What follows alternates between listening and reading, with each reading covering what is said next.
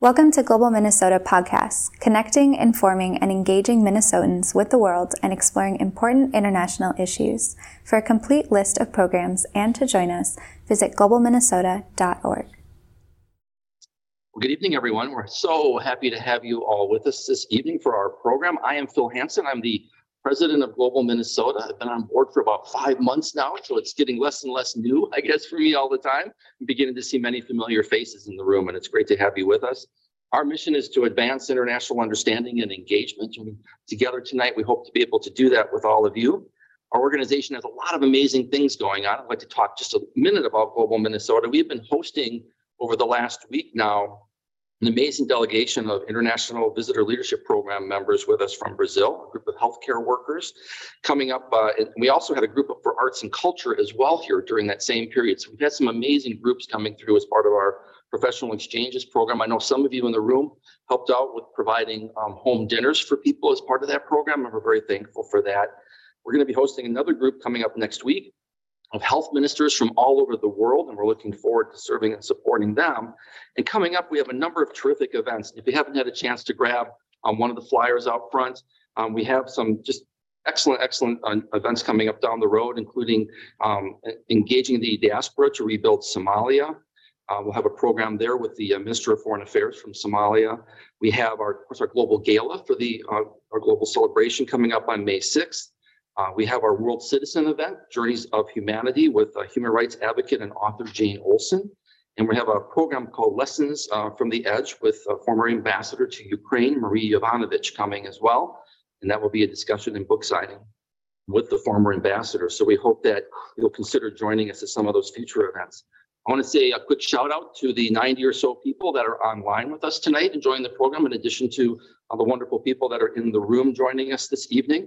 I want to say thank you to the Humphrey School for acting as a planning partner for this event with us. We're lucky to work alongside all of you and the many programs that we do. So thank you very much to the Humphrey.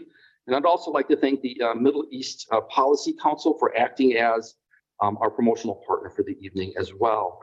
If you'd like to learn more about Global Minnesota, you sure can. And Alex is in the back. Some of you encountered her when you came in tonight. She can talk to you about our programs and our membership and being a part of Global Minnesota. Tonight's program will be a presentation from Mr. Ziabari, followed by a question and answer period with the audience. We'll also take questions online via Zoom. So just know that in the Zoom chat, you can put in questions, and people will be monitoring those throughout the program and in the room through question cards. So if you would like a question card, please just raise your hand and we will bring question cards around to you. A team member will then pick those up and they'll be a part of the program, the Q&A toward the end this evening. At the end of the presentation, we'll invite our moderator to the stage and our team will collect the cards and those questions will get asked as part of that program. Now I'm going to turn it over to our diplomat in residence at the Humphrey School, Mary Curtin, and she's going to introduce our speaker for the evening. Mary? Thanks for that. And once again, welcome to the Humphrey School. On behalf of Dean Bochwe, I'd like to welcome everyone who's in the room with us and all of those who are on Zoom. I think that's one great thing about the pandemic is that we've discovered that we can do these kind of events both in person and on Zoom for people who aren't able to make it in. I would like to thank Phil and the team at Global Minnesota for bringing us these kinds of events. And I'd like to add one more, although I think it's fully subscribed. Next Monday, we'll have a senior official from the Department of State, Mr. Kim Moy, who graduated from the University of Minnesota and is now the #2 person in the Department of State for U.S.-China relations and for U.S.-Asia relations, and he'll be talking about that. And that's just one other example of the kind of events that we are able to put on in partnership with Global Minnesota and some of our other partners. Tonight's speaker, Mr. Kourosh Ziabari, is an award-winning journalist from Iran, an Asia Times correspondent, and a Chevening Scholarship recipient. He's a 2022 World Press Institute Fellow, that World Press Institute in St. Paul, and an alumnus of the Dag Hammarskjöld Fund for Journalists Fellowship at the United Nations, which he completed recently. Mr. Ziabari is the recipient of a Professional Excellence Award from the Foreign Press Correspondents Association and the silver winner of the Prince Albert of Monaco and United Nations Correspondents Association Global Prize for coverage of climate change. Mr. Ziabari was a finalist for 3 Kurt Schork Awards in international journalism in 2020, 2021, and 2022. His writing has appeared in Foreign Policy, AI Monitor, The National Interest, Open Democracy, Middle East Institute, Middle East Eye, Atlantic Council, and New Arab Publications. We're pleased to welcome all of you here this evening, in person and online, for what I hope will be an interesting and engaging discussion about Iran and U.S.-Iran relations. So without any further ado, I'd like to welcome Mr. Ziabari, and then, as we said, after there will be a question and answer period that will be moderated by Tim Odegaard at Global Minnesota, who's also a Humphrey School graduate. So anyway, welcome. Good evening, everyone. It's a pleasure to be able to share my perspectives at this forum today. A special thanks to Global Minnesota for taking the initiative to host this talk. You're doing an important job connecting Minnesota to the world and inspiring critical thinking. And I'd like to thank the University of Minnesota's Hubert H. Humphrey School of Public Affairs for partnering to organize this talk. I'm delighted to give this presentation at one of the best schools of public affairs nationally. In the next 45 minutes, I'll be speaking about the monumental social evolution that has been unfolding in Iran over the past 6 months and how this stretch of transformation will impact the maturation of understanding between the people of Iran and the United States. For a generation of Americans, the name of Iran has consistently evoked the deplorable images of the 1979 hostage crisis, when a group of 52 American diplomats and citizens were held captive by a contingent of radical revolutionary students for a protracted, traumatizing period of 444 days. With the ensuing severance of diplomatic relations, communication between the two nations was minimized and their exchanges curtailed substantially despite decades of cordial relationship. The twilight of Tehran-Washington alliance meant that the two people's understanding of each other was circumscribed, and moving forward, they had to rely on scant and often partial media narratives to relate to each other. They were stripped of the privilege of first-hand observations. The older generation of Americans who remembered the days of flourishing Iran-US relations before 1979 have more concrete images to build on. Many of them had the opportunity to travel to Iran and view the country as any other natural ally of the United States. Many of them had relatives there. According to David Newsom, the former Undersecretary of State for Political Affairs, by 1978, some 40,000 Americans lived in Iran, engaged in private and public sector projects in both the civilian and military fields. The exclusivity that Iran gained as a US adversary with no official diplomatic relations after 1979 means those images are unavailable to the younger generation of Americans. In the past 4 decades, bilateral relations have predominantly been shrouded in hostility, tension, and rivalry. And even when the two countries had shared interests, for example, in the stabilization of Afghanistan or in fighting ISIS, they refused to openly acknowledge that and celebrate the opportunity to work together toward a common agenda. But unlike a handful of countries with which the United States doesn't maintain official diplomatic ties, namely North Korea, Bhutan, and Syria, a number of countries heavily sanctioned by the US, such as Russia and Belarus, there are elements that continue to bond the American and Iranian societies together, ensuring that an appetite for improved relations exists and that the two peoples cannot be indifferent to their respective destinies. As opposed to the conventional wisdom and what has been propagandized by the Islamic Republic, the Iranian people cherish the United States and its culture. Herbert London, the late conservative commentator and former president of the Hudson Institute, argued in a 2018 piece for the Fox News website, which was indeed exceptional, that unlike the government, Iranian people are largely pro-American. He wrote, I quote, by any stretch of the imagination, the most pro-American people in the Middle East, other than Israelis, are Iranians. This is despite the fact that Iran's Islamist dictatorship makes hatred of America a foundation of its foreign policy, unquote. At the same time, the presence of the Iranian community in the United States has been vital. For decades, a driver of America's economic development and a contributor to the scientific and scholarly progress of the society. Many of the key entrepreneurs in Silicon Valley, distinguished academics, inspiring literary figures, brilliant journalists, and towering scientists serving America today are people of Iranian heritage. In terms of educational attainment, the community of Iranian Americans has made remarkable achievements over the years. According to Migration Policy Institute, Iranian immigrants have significantly higher educational attainment levels relative to the US-born and overall immigrant populations. 2019 data shows that 59% of Iranian migrants aged 25 or older reported having a bachelor's degree or higher, compared to 33% of US-born and immigrant adults. The average income of the Iranian households in the US is also reported to be much higher compared to the immigrant and native-born populations. In 2019, Iranian migrants reported a median household income of $79,000 compared to $64,000 and $66,000 for the total foreign-born and native populations, respectively. Of the 92 foreign-born billionaires on the Forbes annual World Billionaire Release for the year 2022 that have combined net worth of $711 billion and hail from 35 different countries, 2 are from Iran.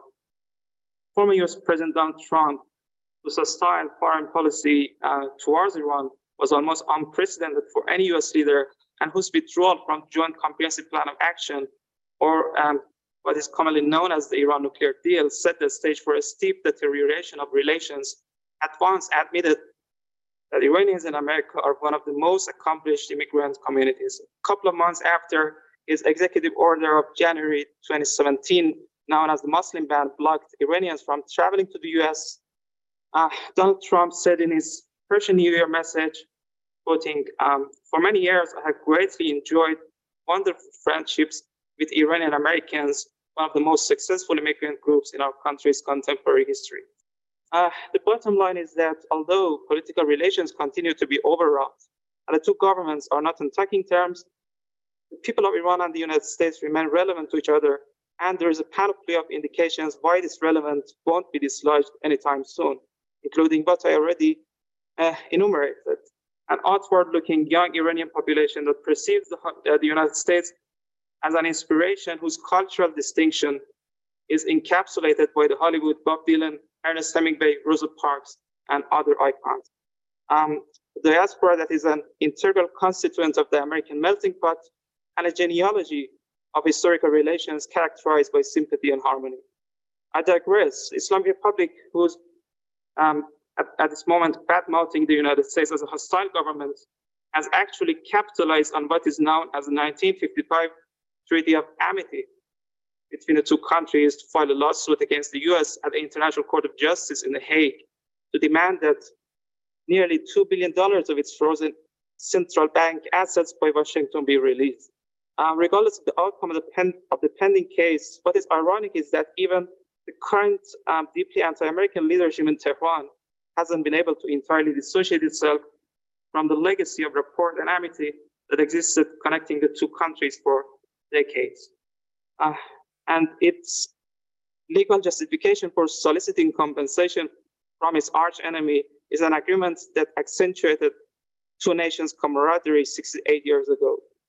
But it cannot be ruled out that however long-standing bonds of the two nations, they have been overshadowed by more than 4 decades of diplomatic bitterness and estrangement that has only been cemented over time. One of the offshoots of this metastasizing alienation has been the decline of public perceptions induced by media portrayals that grew more negative on both sides as rifts widened. Academics and journalists alike have argued that the US media coverage of Iran has been overwhelmingly negative and steeped in unfavorable stereotypes. And in Iran also, the United States has been consistently painted as the bogeyman responsible for the entire agonies and failures of the nation. Today, I'm mainly focusing on how attitudes and preferences have been shaped in the US and how they can be redefined in the wake of a social uprising in Iran that is believed to be historic, so that the outcome is a novel understanding between the two nations. In an essay for The Nation magazine in August 2019, 2 members of the editorial board of the French magazine Le Monde Diplomatique, Serge Halimi and Pierre Rambard, documented how the US media downplayed the gravity of the Iran Air Flight 655 incident when on July 3, 1988, US Navy-guided missile cruiser shot down an Iranian passenger plane over the Persian Gulf, killing 290 passengers and crew on board. They ascribed this mode of reporting to a penchant for dehumanizing the Iranian people and underrating their lives as unworthy. In 2013, Jonas Siegel and Sarnaz Barfroush of the University of Maryland studied the coverage of Iran's nuclear controversy from 6 English language publications, 3 of which are US newspapers: The Washington Post, Wall Street Journal, New York Times, The Guardian, Financial Times, and The Independent. The conclusion they made was that these outlets framed the reporting of Iran's nuclear file such that the official narratives of the Western governments on the issue would be presented to the readers, offering the decision makers a narrow set of policy responses and recommendations, namely coercive diplomacy and war. This approach was analyzed to be oddly reminiscent of the coverage of Iraq in the lead up to the 2003 invasion of the country.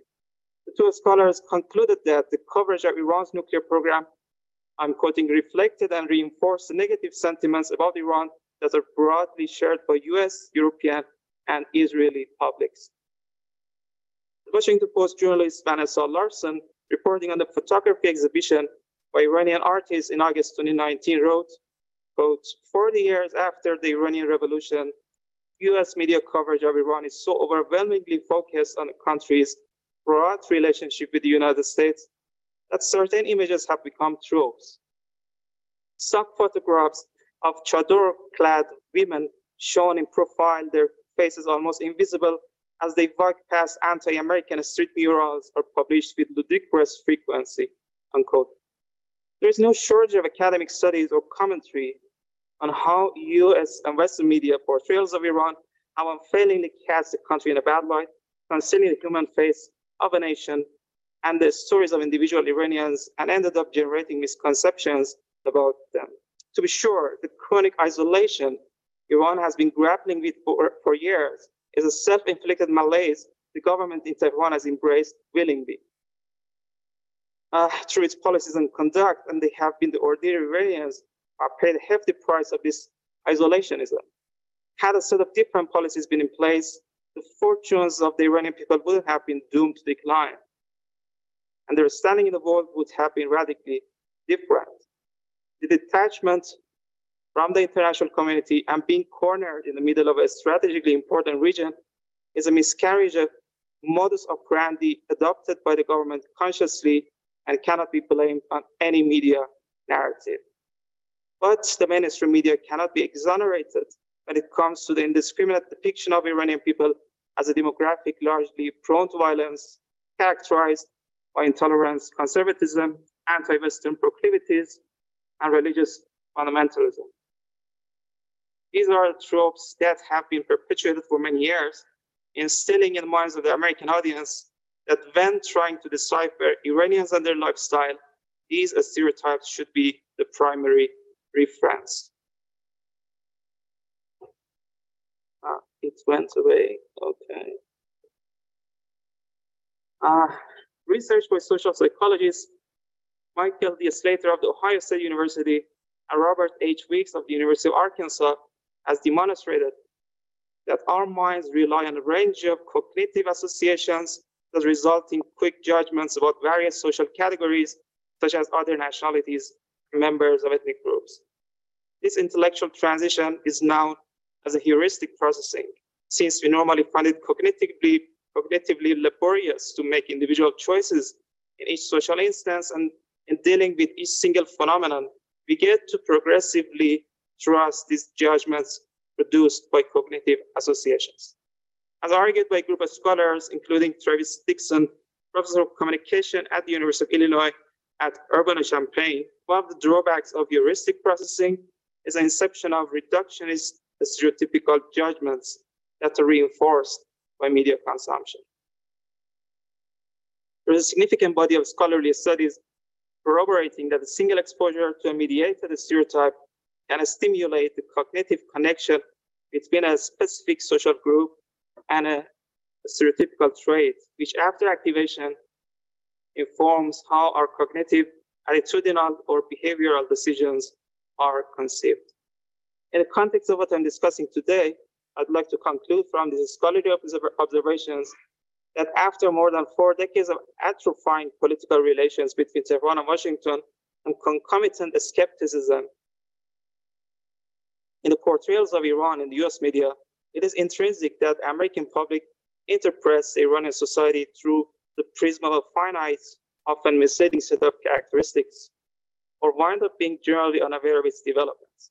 I will cite an example. One of these cognitive associations that are being peddled by a large number of conservative media and subconsciously accepted by audience groups is the juxtaposition of the Iranian nationality and violent extremism.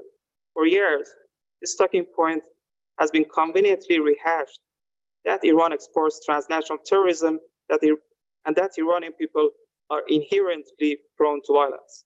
If no distinction is made between how the Iranian government sponsors a specific set of militant proxies across the Middle East, which is evidently the basis for the terrorism sponsorship allegations, and the propensities of a dominant majority of peaceful Iranians and the way they conduct themselves at home and overseas, we risk slipping into the intelligence trap of drawing flawed inferences and making hasty generalizations.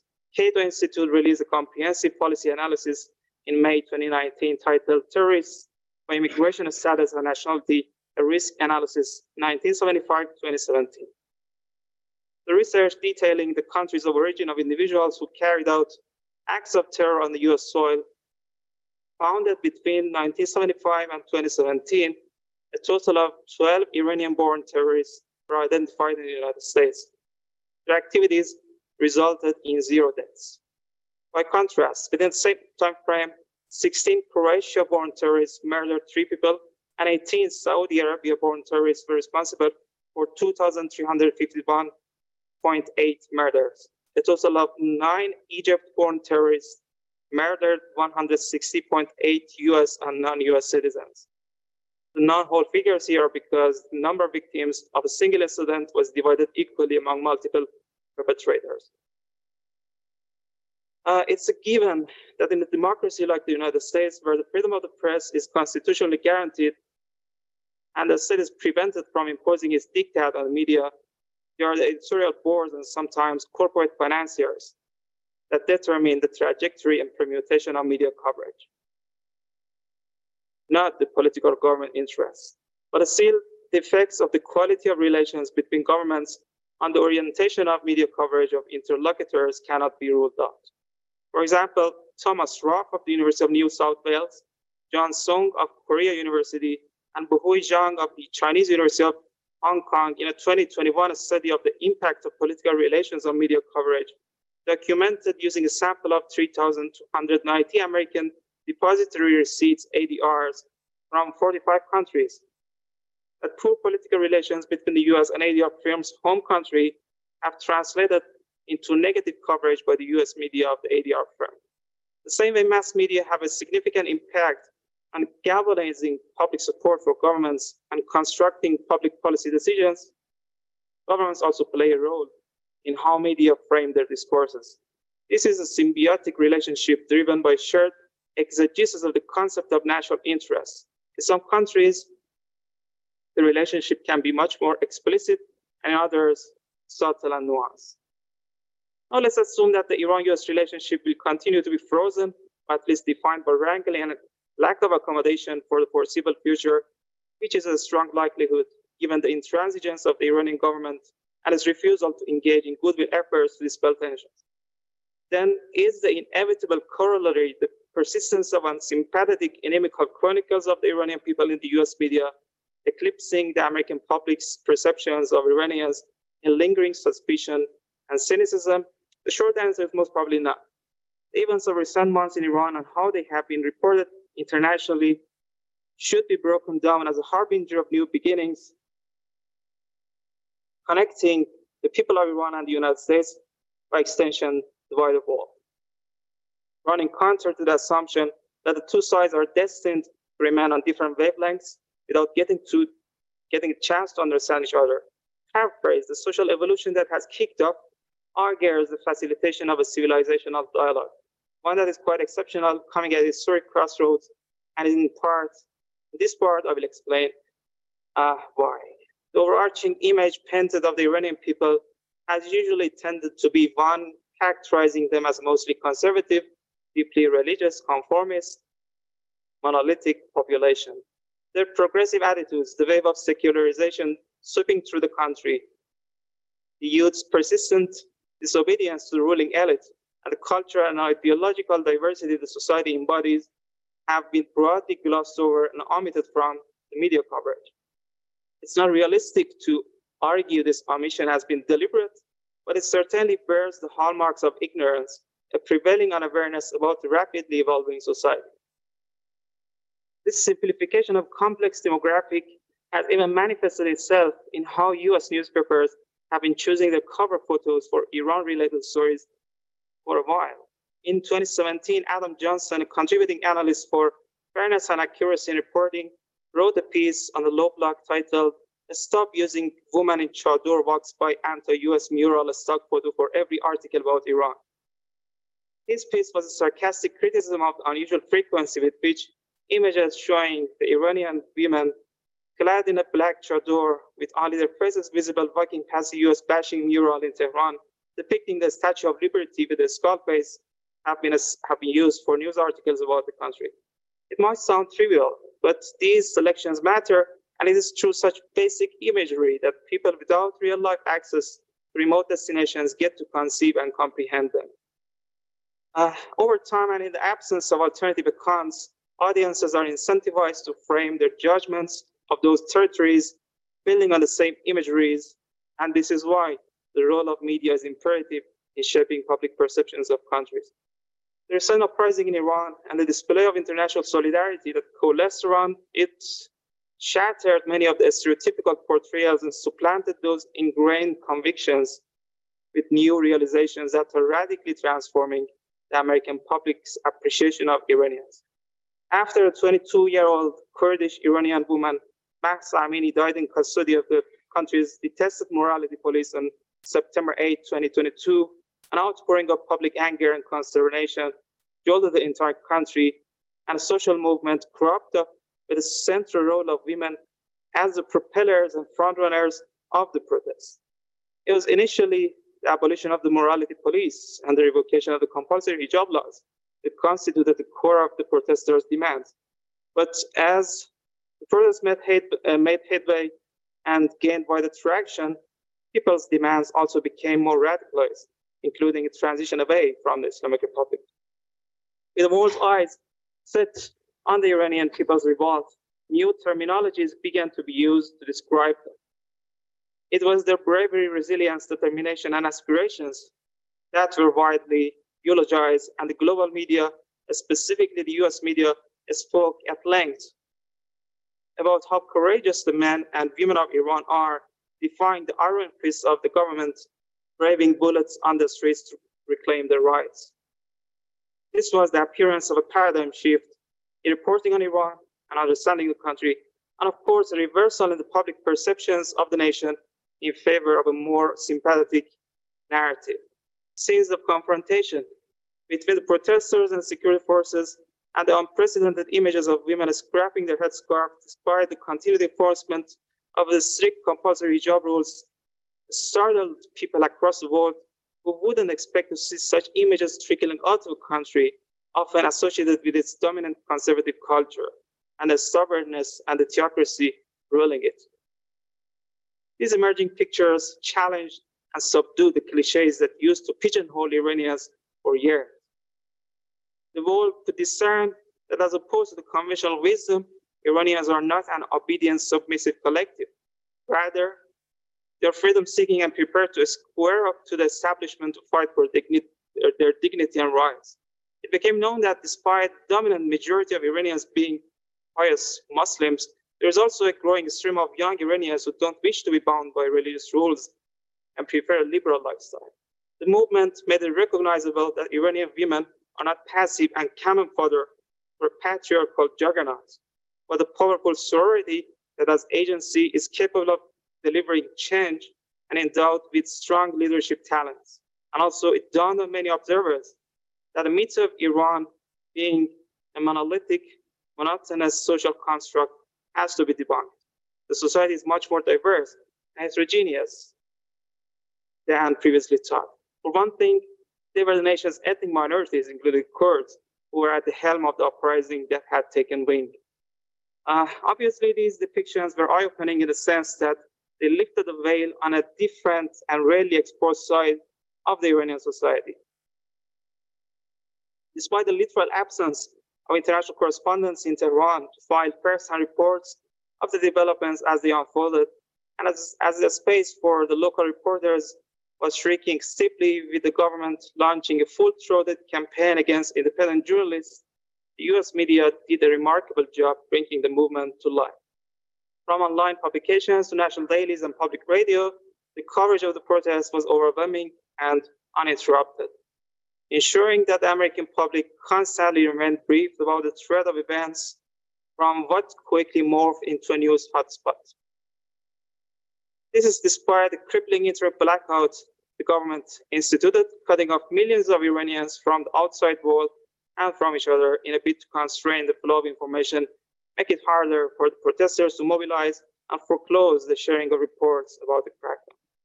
Perhaps it was by virtue of this media coverage that some of the most eminent international public figures, artists, celebrities, and other luminaries, including household names of US culture and arts, showered the Iranian people with messages of solidarity and offered other symbolic gestures to express their support for the woman life freedom movement.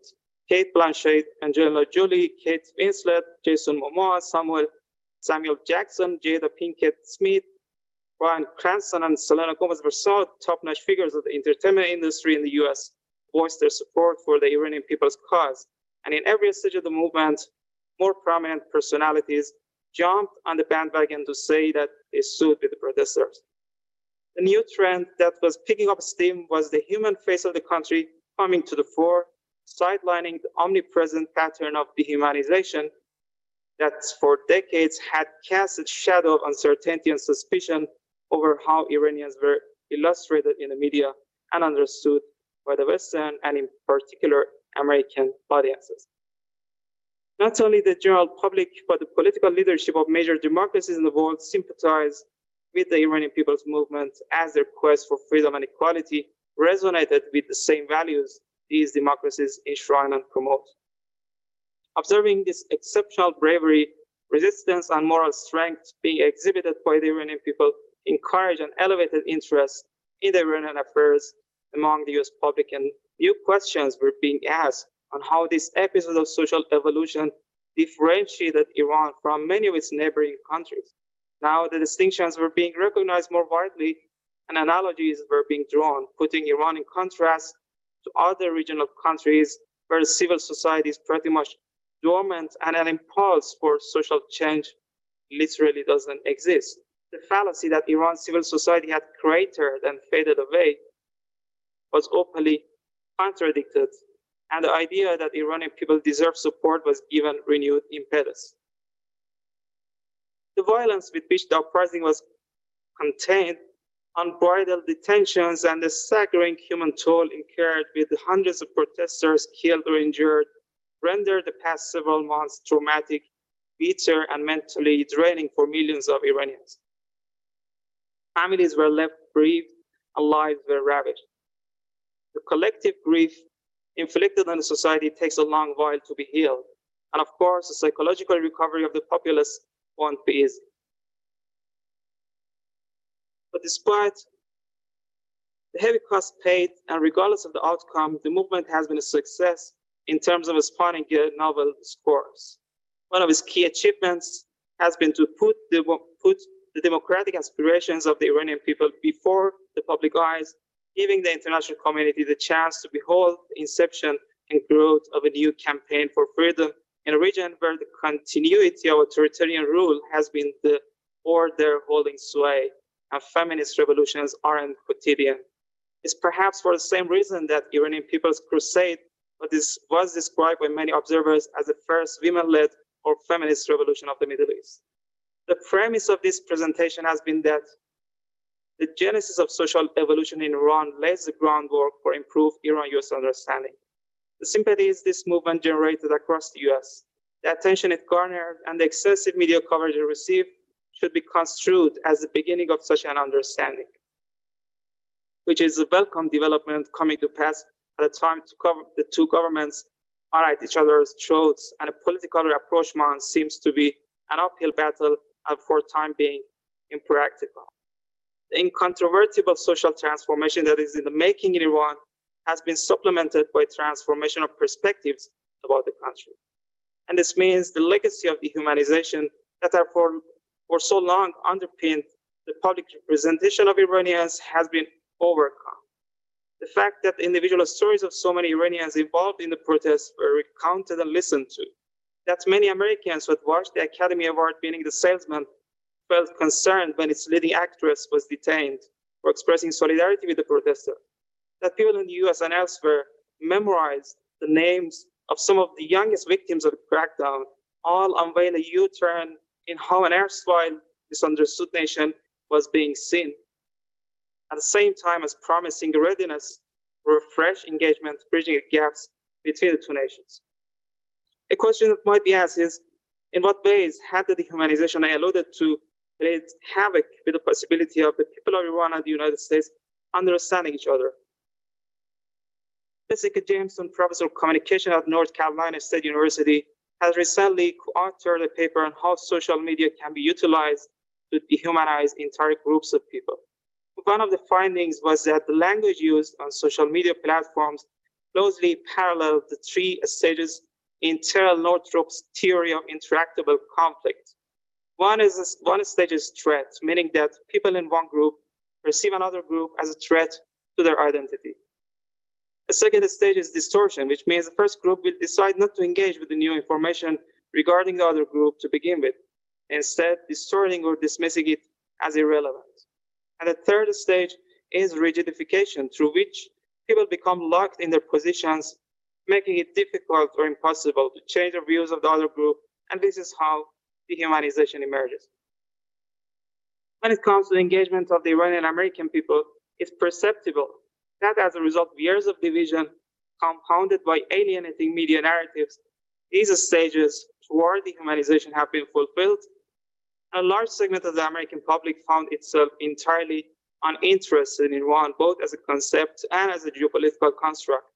This lack of interest has not stemmed from a paucity of information or been spurred by geographical distances or because there have been so many countries to care about. In the case of Iran, we have been witnessing a progressive decline in public perceptions. According to Gallup in 2022, only 13% of Americans had favorable views of Iran, while 84% held unfavorable views of the country.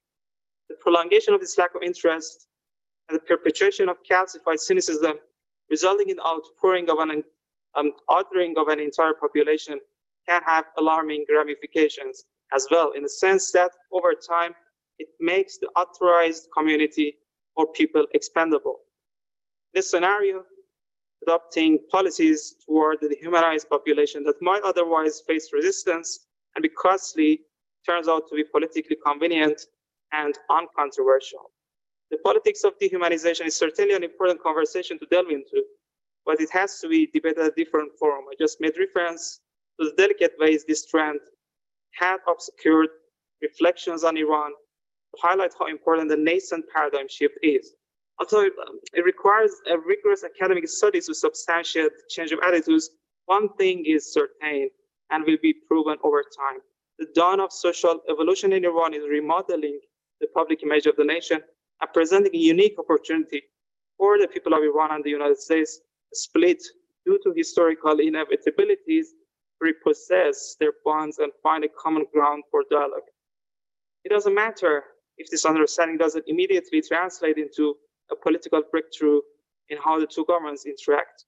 What is of substance is for two nations with long-standing ties and shared values to revitalize their once thriving kinship and recognize that democratic ideals are what associates them with each other. Iran is now a hotbed of social change, and people inside the country would tell you the society is prone to prospective outbursts of discontent, especially given that the government is insisting on the failed policies that sparked the protests in the first place. New restrictive measures have been dangled by the administration on enforcing the compulsory hijab, and polarization is being peddled deliberately with the ruling elites pitting the more conservative Iranians against the more liberal-minded progressive citizens in a rekindled cultural war. If the government continues foisting pressure on women and refuses to revisit its agenda, the recurrence of the protest movement will be preordained. And at this time of change and upheaval, when Iranians bravely further their battle for equality and dignity through civil disobedience, activism and rebellion against decayed norms and unbending structures, the window of opportunity for harmony between the people of Iran and the United States should be seized and their shared potentials harnessed to open up a new chapter in the timeline of their deep-seated ties. The United States has been the crucible of phenomenal movements that have changed the course of the nation drastically. And the fundamental reforms brought about as a result of these struggles are the fruit of the collective perseverance of men and women dedicated to making America a role model. On multiple occasions, Americans rose to demand systemic change and succeeded. Most of these movements started with the resolve to right the wrongs that had plagued parts of the society or the entirety of it. From the women's suffrage movement that came into being as far back as 1820s and delivered its first results when the 19th Amendment enfranchised 26 million American women to vote in the 1920 presidential election, to the civil rights movement and the disability rights movement, culminating in the Americans with Disabilities Act of 1990, and the ongoing momentum of the Black Lives Matter movement, generations of Americans have fought for causes that have been noble and precious. That the United States now prides itself on being an example for the democratic world is a courtesy of these different battles being fought by people at different junctions of the history, resulting in new rights being won by the constituents and flawed arrangements being overthrown.